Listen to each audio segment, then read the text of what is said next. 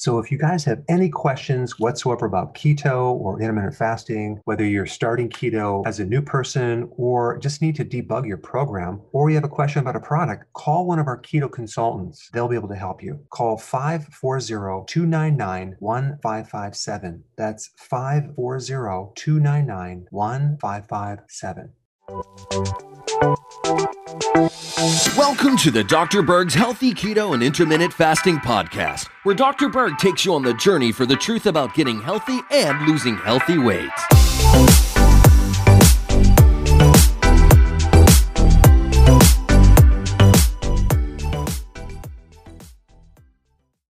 Hey guys, today we're going to talk about GMO chemicals, specifically glyphosate, which is a chemical in Roundup Ready, and how to get it out of your body. The first thing you need to know as a fact is this. Worldwide, since 1974, there has been 9.4 million tons of this chemical put into the environment, okay? 9.4 million tons. 1 ton is 2,000 pounds, okay? That would equate to 2,300 pools, Olympic-sized pools filled of glyphosate into our environment. That's a tremendous amount of chemical. The World Health Organization stated that it's a probable carcinogen. It causes cancer. And there's only one long-term study that was done on this, and that study was redacted and it was totally political. I'll put a link down below if you want to see it, but it's kind of depressing on the effects that it can create. So you have this chemical in your body, what are you going to do? Okay. Number one, you have to make sure you don't keep putting it back in. Okay, so you're going to have to start consuming organic food, and this includes the meats, the dairy, the bacon.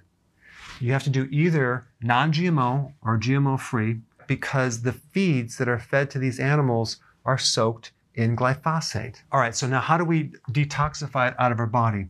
There's something called phase 1, phase 2 detoxification enzymes in the liver. And your body has the enzymes to do it, but you can also get them through certain foods, like the cruciferous family of vegetables. Cruciferous vegetables have enzymes to help enhance the detoxification, where you're taking these chemicals and turning them into harmless particles through the liver. So step 1 is to start consuming more cruciferous vegetables. You can even steam them. That would be totally fine. It's not a bad idea.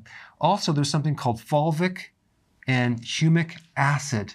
You can get it as a supplement or a powder, and this also has the capacity through the gut to detoxify a lot of these chemicals that are building up. So put some more attention on going organic, not just with the vegetables, but with the meats and the dairy.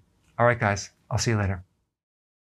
So if you want more knowledge on how to create a healthy body, subscribe now and get daily notifications. Daily notifications, that sounds weird. Well, I'll just remind you on a daily basis. How about that? Hey guys, I just want to let you know I have my new keto course just came out. It's a mini course. It covers all the basics and how to do it correctly. You can get through this in probably 20 minutes at the very most. So if you're interested, click the link below and get signed up now.